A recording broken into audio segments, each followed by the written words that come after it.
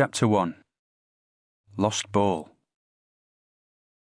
"Great save, Chris," shouted Andrew, as his younger brother pushed yet another of his best shots round the post.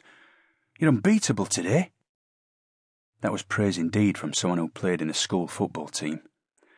Christopher Weston grinned and lay stretched out on the back garden lawn, posing for imaginary sports photographers.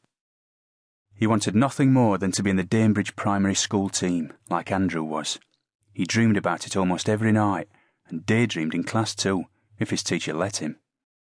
He kept telling himself that his own chance to play would come soon, but really he knew he was going to have to wait somehow until he was a bit older. Not that he wanted to be just an ordinary defender like his brother. No! Chris's single aim in life was to wear the special green goalkeeper's jersey with the large black number 1 stitched on the back. Suddenly he jolted up. Andrew had quickly fetched the ball and was juggling it in the air, setting himself up for the shot as it fell. He was already screaming, "Goal!" as Chris leapt and punched it high over the crossbar. The excited cries died in dismay as they watched the ball clip the top of the wall and flop out of sight into the neighbouring garden. "Oh no, that does it," Andrew groaned, glaring. "Now look what you've gone and done." "It wasn't my fault, why blame me?" Chris complained in return. "It's usually you who blasts it next door." Andrew went into a sulk. That was heading straight for the top corner, a goal all the way. "Until I fisted it," Chris added cheekily. His brother sighed.